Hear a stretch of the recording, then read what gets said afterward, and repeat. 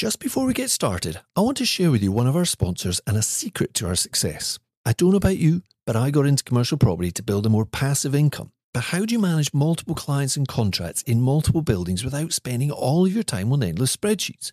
After a lot of research, we use Office R&D, the best flexible workspace software to manage our CMO buildings, co-working and flex space.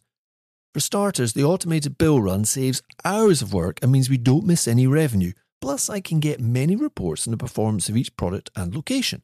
But here's the real clincher. We all need to focus on customers more, and our clients can now use our app to access buildings, book meeting rooms, review their invoices, and there's a great feature where they can interact with our member community. And this is all managed from within the Office R&D platform. There's a partner link in the show notes so you can book a demo. Take a look, see how the system can improve your operations and customer experience. Right, make yourself comfortable. Let's get on with today's show.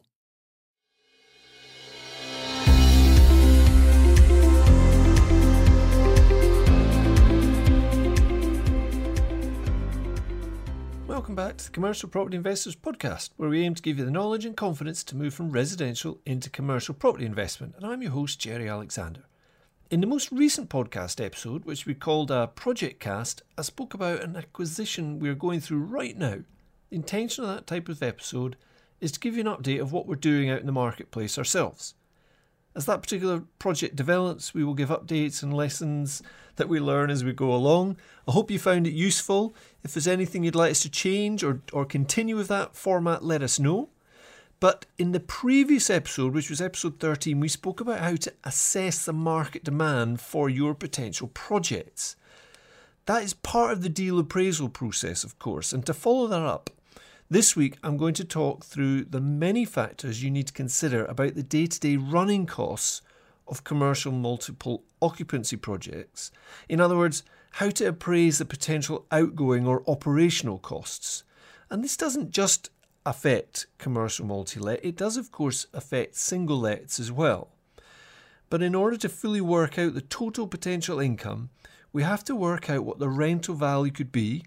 That includes things like occupancy rates, of course, as well, i.e. how much void there's going to be, how many income streams there might be, and what other income can we actually add to the rent. And I'm going to cover this in a future episode. But for right now, let's talk about the potential costs.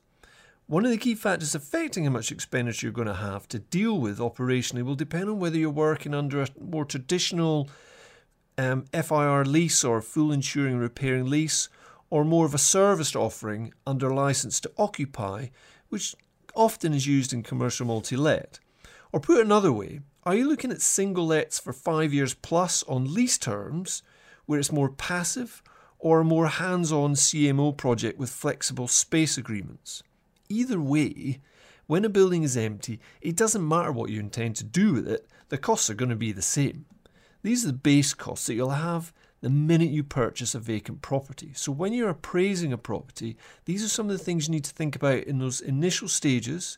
And then, of course, they will be quite different depending on what you do with the property after you've actually purchased it. Now, I'm going to talk through lots of different factors for you to consider. Unfortunately, I can't show you a spreadsheet over the airwaves, so you need to jot some of these down. It will also be a bit of an information overload if I go through every single cost associated with the serviced offering, but I will try to break it down into sections so you can use these to kind of formalize a basic cost plan. So as we go through this, if you are more of a passive investor and you're looking at single lets, then that's okay. A lot of these costs will affect you, and quite a few of the more technology costs and things may not affect you. So just have a listen through, and if you are looking more at an intensive managed offering, then all of these costs plus more will probably need to be considered. So let's get stuck in. I have 8 cost areas for you to consider. All of them have an influence on leased or more passive investments, as well as more management-intensive products.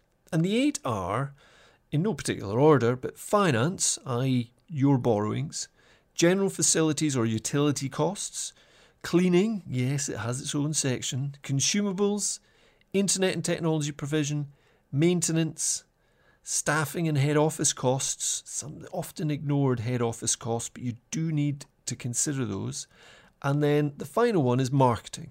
So, first one, finance. What way are you going to go? Are you going to do a cash purchase?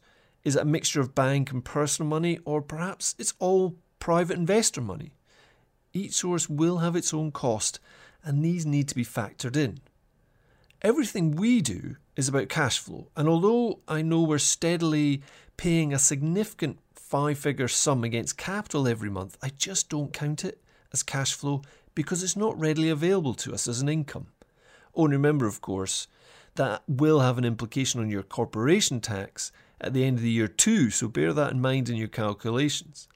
Because even though you're paying off capital, the government may say to you, well, that's income that you've saved, therefore you're going to have to pay tax on it. Now, there are ways to mitigate that, of course, but just bear it in mind. All sales particulars, or memorandums, have the supposed net income shown, but it's up to you to fit in the finance costs. So, for instance, the headline initial yield might be 9%, but in reality, it might be more likely to be 4% or less for you, at least from a cash flow perspective. One of the criteria we have for commercial investments is that they must at least have the capacity to contribute an ROI of 20 to 25% on the whole price, including refurbishment. Now, this isn't from day one, but it needs to have that capacity in the long term. And that's not the return on your own money invested in the deal, which a lot of people work on. It is possible to get that kind of return on the total investment. But for those kind of returns, you do need to be an active investor rather than passive. Either that or have a jolly good partner that you're working with. So, second factor is the general facilities and utilities costs. A lot of these will affect you from day one. Obviously, the actual amounts will be less. So take an example, electric. Now, electric power for your property, you're going to need some when you buy it because you might have standing price, standing charge on your electric meters, or indeed you may have some evening lighting that comes on or perimeter lighting that comes on. It's going to have a cost. But at first, it's your cost. And then it can be, as you bring in tenants, recoverable. And it might be the lease allows for that under a service element. Or you put in a meter and it's their problem. Or they take on the whole premises. They're a single tenant. There's an electric meter. They have to actually sign up with the supplier and it's all entirely their challenge. But whatever way you go, it has a factor, especially from day one, on how much your costs are going to be once you take that building over. And of course, leading on from that is heating. So again, whose cost is that? Long term, it may well be your clients, either directly or indirectly. But it is something you're going to have to factor in. And is it gas? Is it off the grid? Are we talking about oil?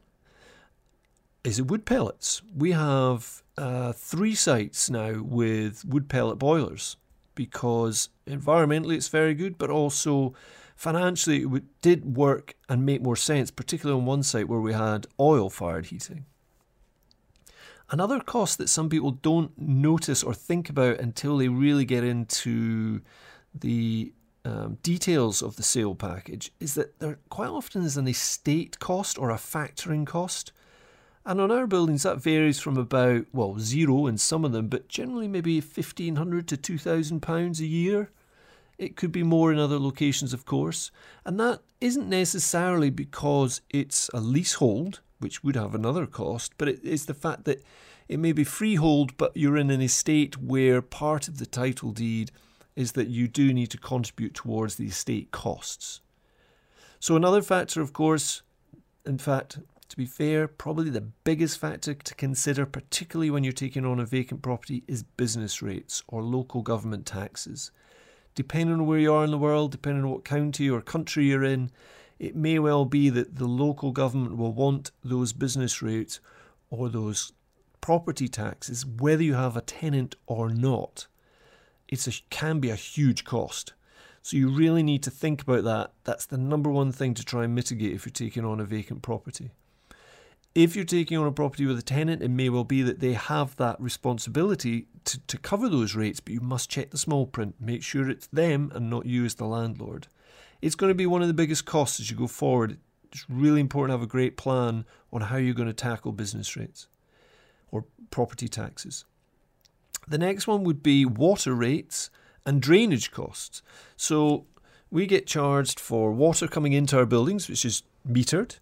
We then get a charge based on how much water came in and how much the water companies think then came out, as in through the drainage, through the wastewater. And then we also have a charge for drainage, based on either A, the rateable value, or B, the size of the property. These can be quite substantial too, so these are things that you need to try and find out about when you're looking at properties, particularly if they've got a set of accounts with them. What are the water rates and drainage costs? Building insurance, day one you're going to have to pay that. Incidentally, the water rates and drainage costs you will have to pay from day one too. And although you think, oh, the tap won't be turned on, yes, but they'll still want to charge you for the rain coming down on the roof and using their drainage pipework. So building insurance, it is important, and interestingly, when you take on a vacant property, your building insurance will be a higher cost than when it's partially let or fully let. I've found that can be up to 50% of cost, from when it's vacant to full, because I guess the insurer looks at it and says there's less liability in terms of disruption or somebody breaking in because the building is occupied. Another cost in the sort of general facilities and utilities to think about is parking and travel costs for you and your team. Again, something that sometimes is just not factored in. But if you're going to be going back to this building on a regular basis, which may be more if it's serviced or managed, then you need to factor these costs in. Another cost that really won't change too much from day one is fire alarm monitoring, security camera if you have any more monitoring on those, or at least a alarm system of some kind rather than just a fire alarm, and potentially door security. And all these things can have GSM backups. They can work through internet as well, or just through the GSM or a SIM card. They can also work through apps that connect to your phone or to your team's phones. And you can have them monitored by other people. And these will all have a little bit of an effect on your insurance cost as well. But depending on the property you're taking on, the location it's in, and the facilities it actually has, you may have an ongoing fire alarm monitoring cost, a security cost, whether it's an alarm or a camera or monitoring. And potentially, depending on the technology you take on, door security may have an app sitting with it, which will have a monthly cost. So some of those utilities won't necessarily come straight away, but most of those costs will have some kind of impact from day one when you take on either a single let passive investment, but it's vacant, or a commercial multi-let. Both of them will have those costs.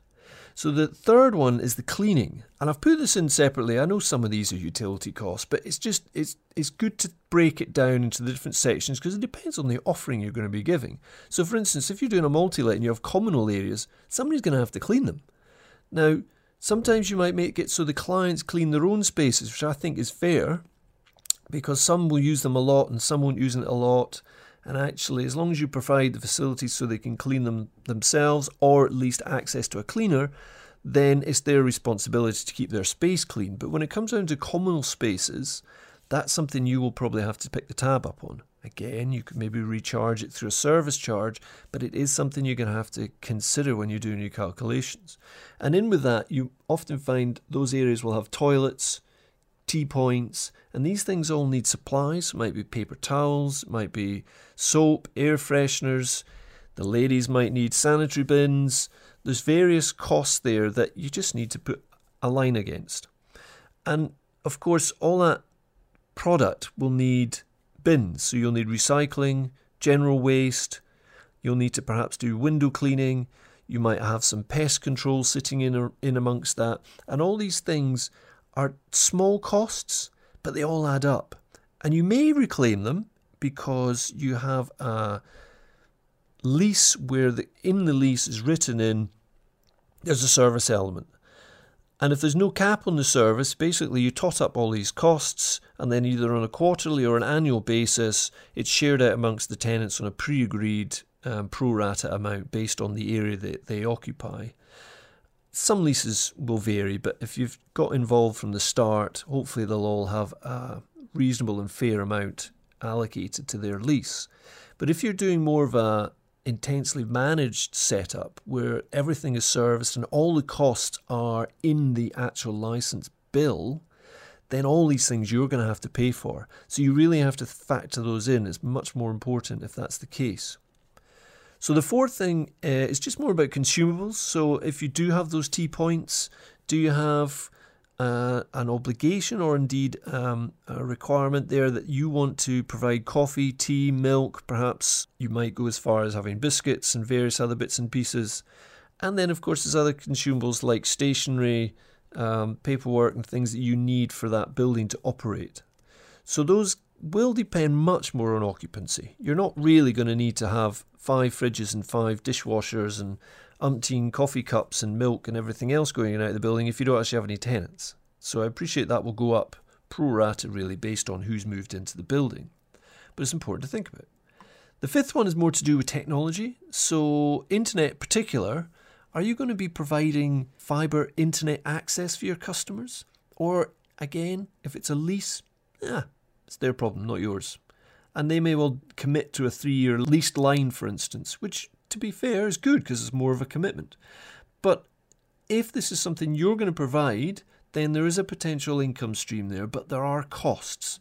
And whether there's a customer in or not, or there's any tenants, or it's fully vacant, if you've put fibre internet access, you will have a cost for the line, the leased line, and you will have a cost for a managed switch, which you may be managing. You may have bought the switch, but the chances are there will be ongoing costs there that a provider is dealing with for you, whether it's internal IT people or external. But that cost, at some point you have to bite the bullet and put it in. And it will be a cost that will be fairly significant to start with until you can start getting a return on it. I have to say, internet is the hotel industry now, the internet is becoming more and more of a commodity. It's almost an expectation. Not only do you have internet access or quick broadband, but you actually have leased line fibre access, which is completely different than fibre to the cabinet in the street and then having copper connections to your building. Fibre is where the fibre strands come right into your building, into a router, a fibre router, and from there go through your network to all your customers. It's a big quality difference. There's lots of SLA differences there, but it does cost more money, and at some point you're going to have to bite the bullet. So you just have to factor that in on your cash flow. And of course, there are other factors in there. There may be user numbers that are affect your cost. You might want Wi-Fi points. You might do certain IP phones on that. You may charge people per unit. You may charge people per business. There's various ways of doing it. But more and more often, as the lease and the license spaces blend a bit more, and the more larger traditional landlords are now seeing internet access as almost a prerequisite. They're starting to give it as an offering to their tenants. Now, some tenants, very security conscious, they don't care how well yours is run, they will want to bring in their own, and that's fine. But as I say, the internet access that's expected these days in good quality business-to-business space is fibre quality, and it doesn't come cheap. It's getting less expensive than it used to be, but you still have to factor in those costs. So the sixth thing, this is about maintenance. So how do you work out what maintenance costs are going to be? Well, a lot will depend on, again, the lease and the license. If it's a leased one person or one business occupant, it may well be that the maintenance is entirely up to them, and that's in the lease documents, and they have to pay for it all. In fact, when they hand the building back to you, there'll be certain clauses in there that have said they must have dilapidation clauses, they're called, where they say every 3 years they must repaint. The gutters must be kept clean. The external painting needs to be done every 5 years. The electrical needs to be inspected every 5 years. There'll be all these sorts of costs that they have to provide or do. So for you, those may be costs you're going to have to do if that sits within your remit. But the maintenance in general will be affected by building age and customer expectation. So if you've gone for a real ultra-modern, all bells and whistles offering, then as soon as a door handle starts rattling, or a door squeaks, or there's a small coffee stain just next to the kitchen tea point, then your customer may be expecting you to fix that and fix it quick.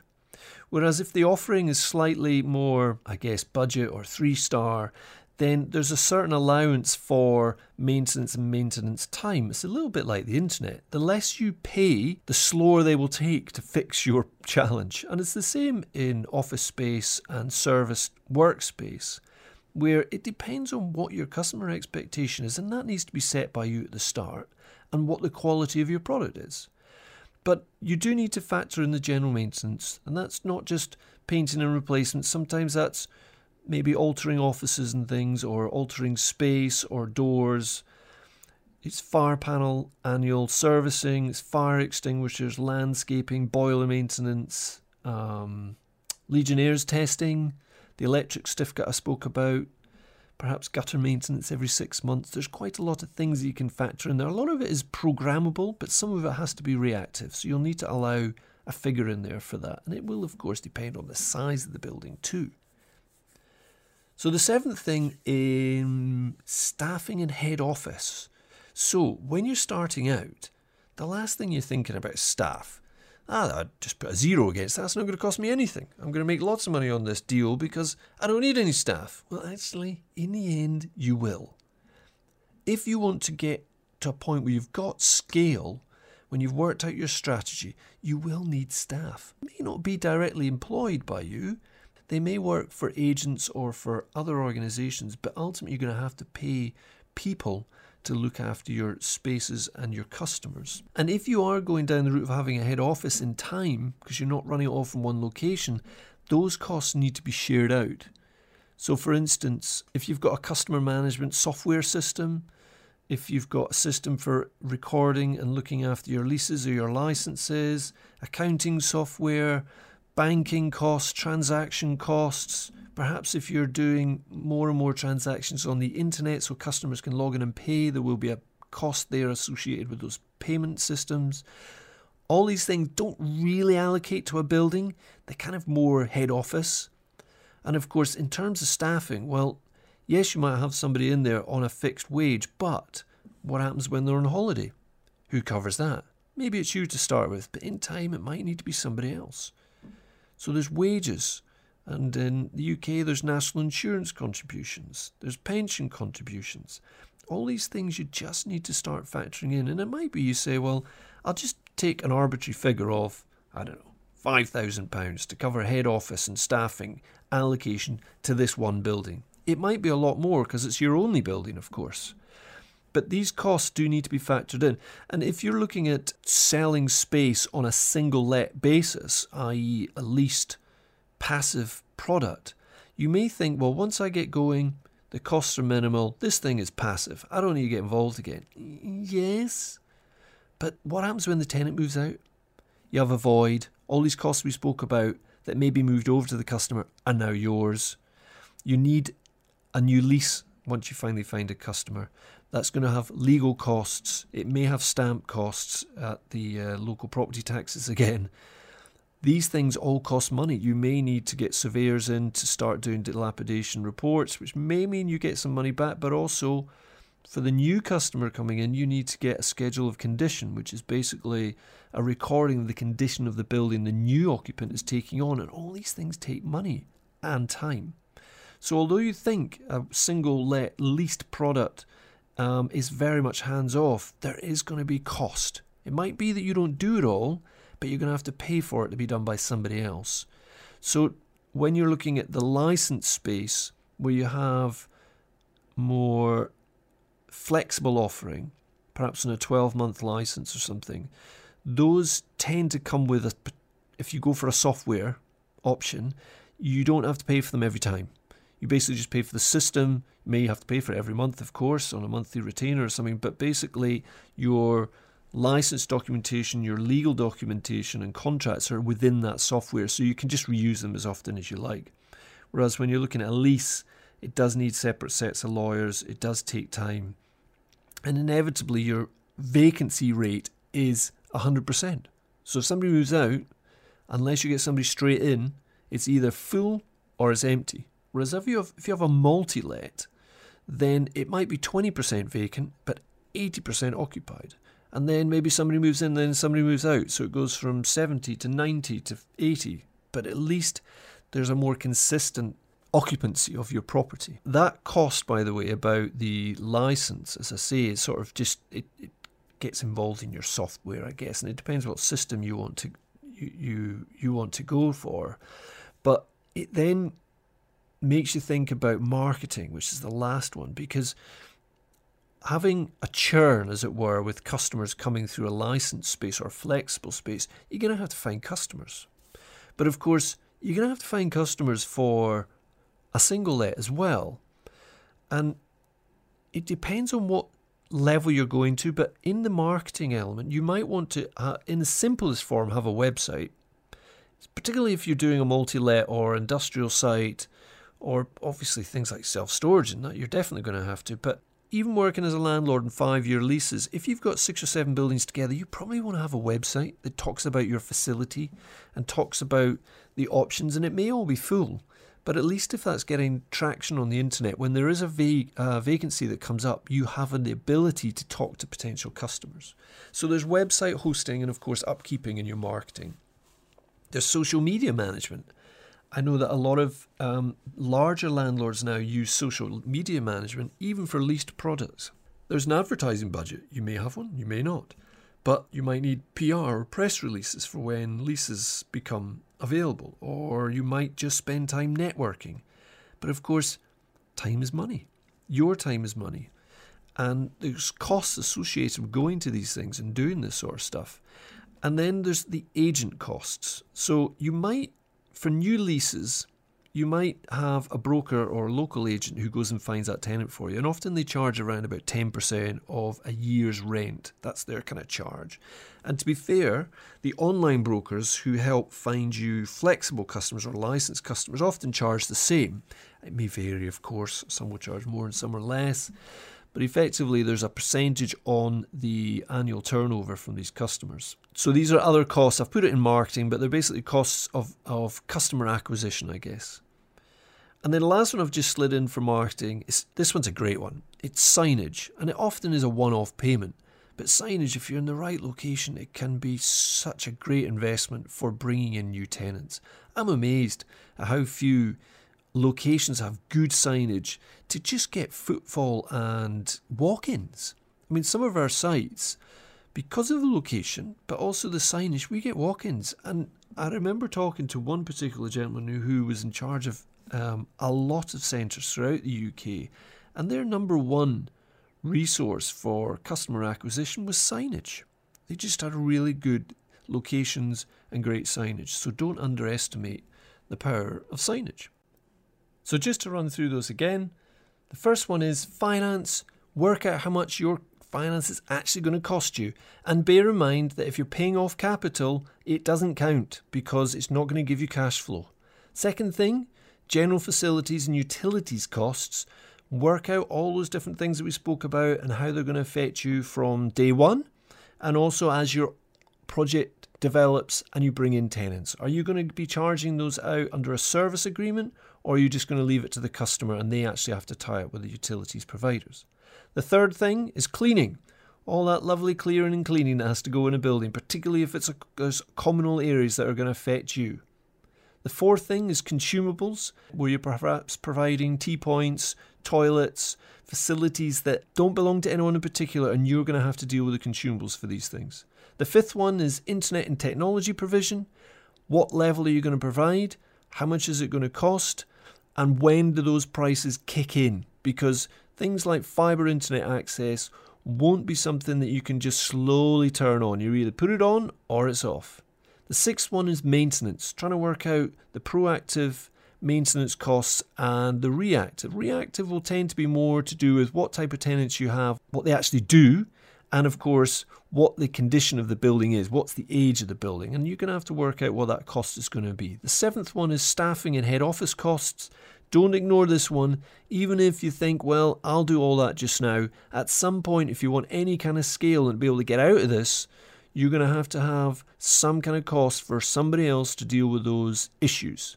And then the 8th thing, the final one, is marketing. Is it once every 5 years you're going to have to be marketing? Is it a steady drip?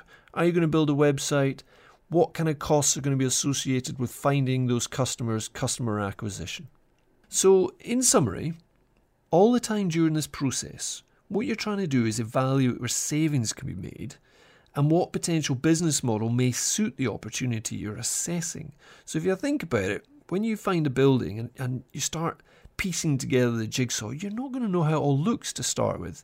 And you just got to poke and prod, do some calculations, work out what the operational costs will be for perhaps a single lease, work out what the operational costs will be for a multi-let, and start piecing that together with the market information or the market demand that we discussed in the previous podcast, and perhaps when we discuss in future podcasts, the various income streams that you can maybe generate off the back of multi-let properties. All these things start to build a picture for you so you can assess what this opportunity is going to look like. So for instance, do you rent the property at a lower rate potentially, but to one customer? Or you do up the spec, split it into individual units with separate meters or all inclusive, and provide a more serviced offering. But by going through all the costs, you'll begin to work out which model is going to work best. That is if you are open to working with different strategies across your portfolio, of course. If you're not really that happy to stray from a strict kind of self-imposed strategy, then that's fine. But at least build a network so you can pass or even sell on deals to other people who are in that network for properties that maybe don't quite fit your criteria. Investment criteria is so important. You must work that out as soon as you can because it will allow you to assess these projects with much more clarity, because all these little bits we're talking about today is quite technical today. These are all little factors that will affect the overall workings of the project, but you have to work out what your investment criteria is to be able to actually assess whether this particular project is going to work for you. So thanks very much for your time. I hope that's been useful and helpful this week. Thank you all for the reviews. If you have anyone you know who is looking to get involved in commercial property, please do share this podcast. Be delighted to try and talk to more people and get this podcast out to other would-be developers and commercial property investors. Thanks very much, and we'll speak to you next time.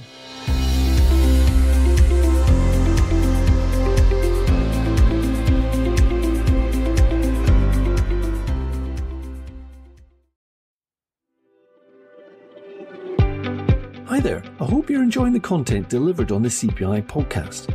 Even though it's free to listen to, it actually takes quite a bit of time and financial commitment to deliver each and every episode. Did you know that by leaving a positive written review, you will have a direct impact on the visibility of the podcast? And that's really important because by reaching a wider audience, it helps our team to continually improve the overall content that we deliver to you week after week. For some of you, leaving a review will be second nature, but for others, it might be a first one. Open your podcast app, pick the CPI podcast and search for previous reviews. And on iTunes in particular, click to look at all of the reviews and then you'll see an option to leave a written review. Go on, it'll only take 2 minutes and it'll really make our day. And we genuinely read every single one of them.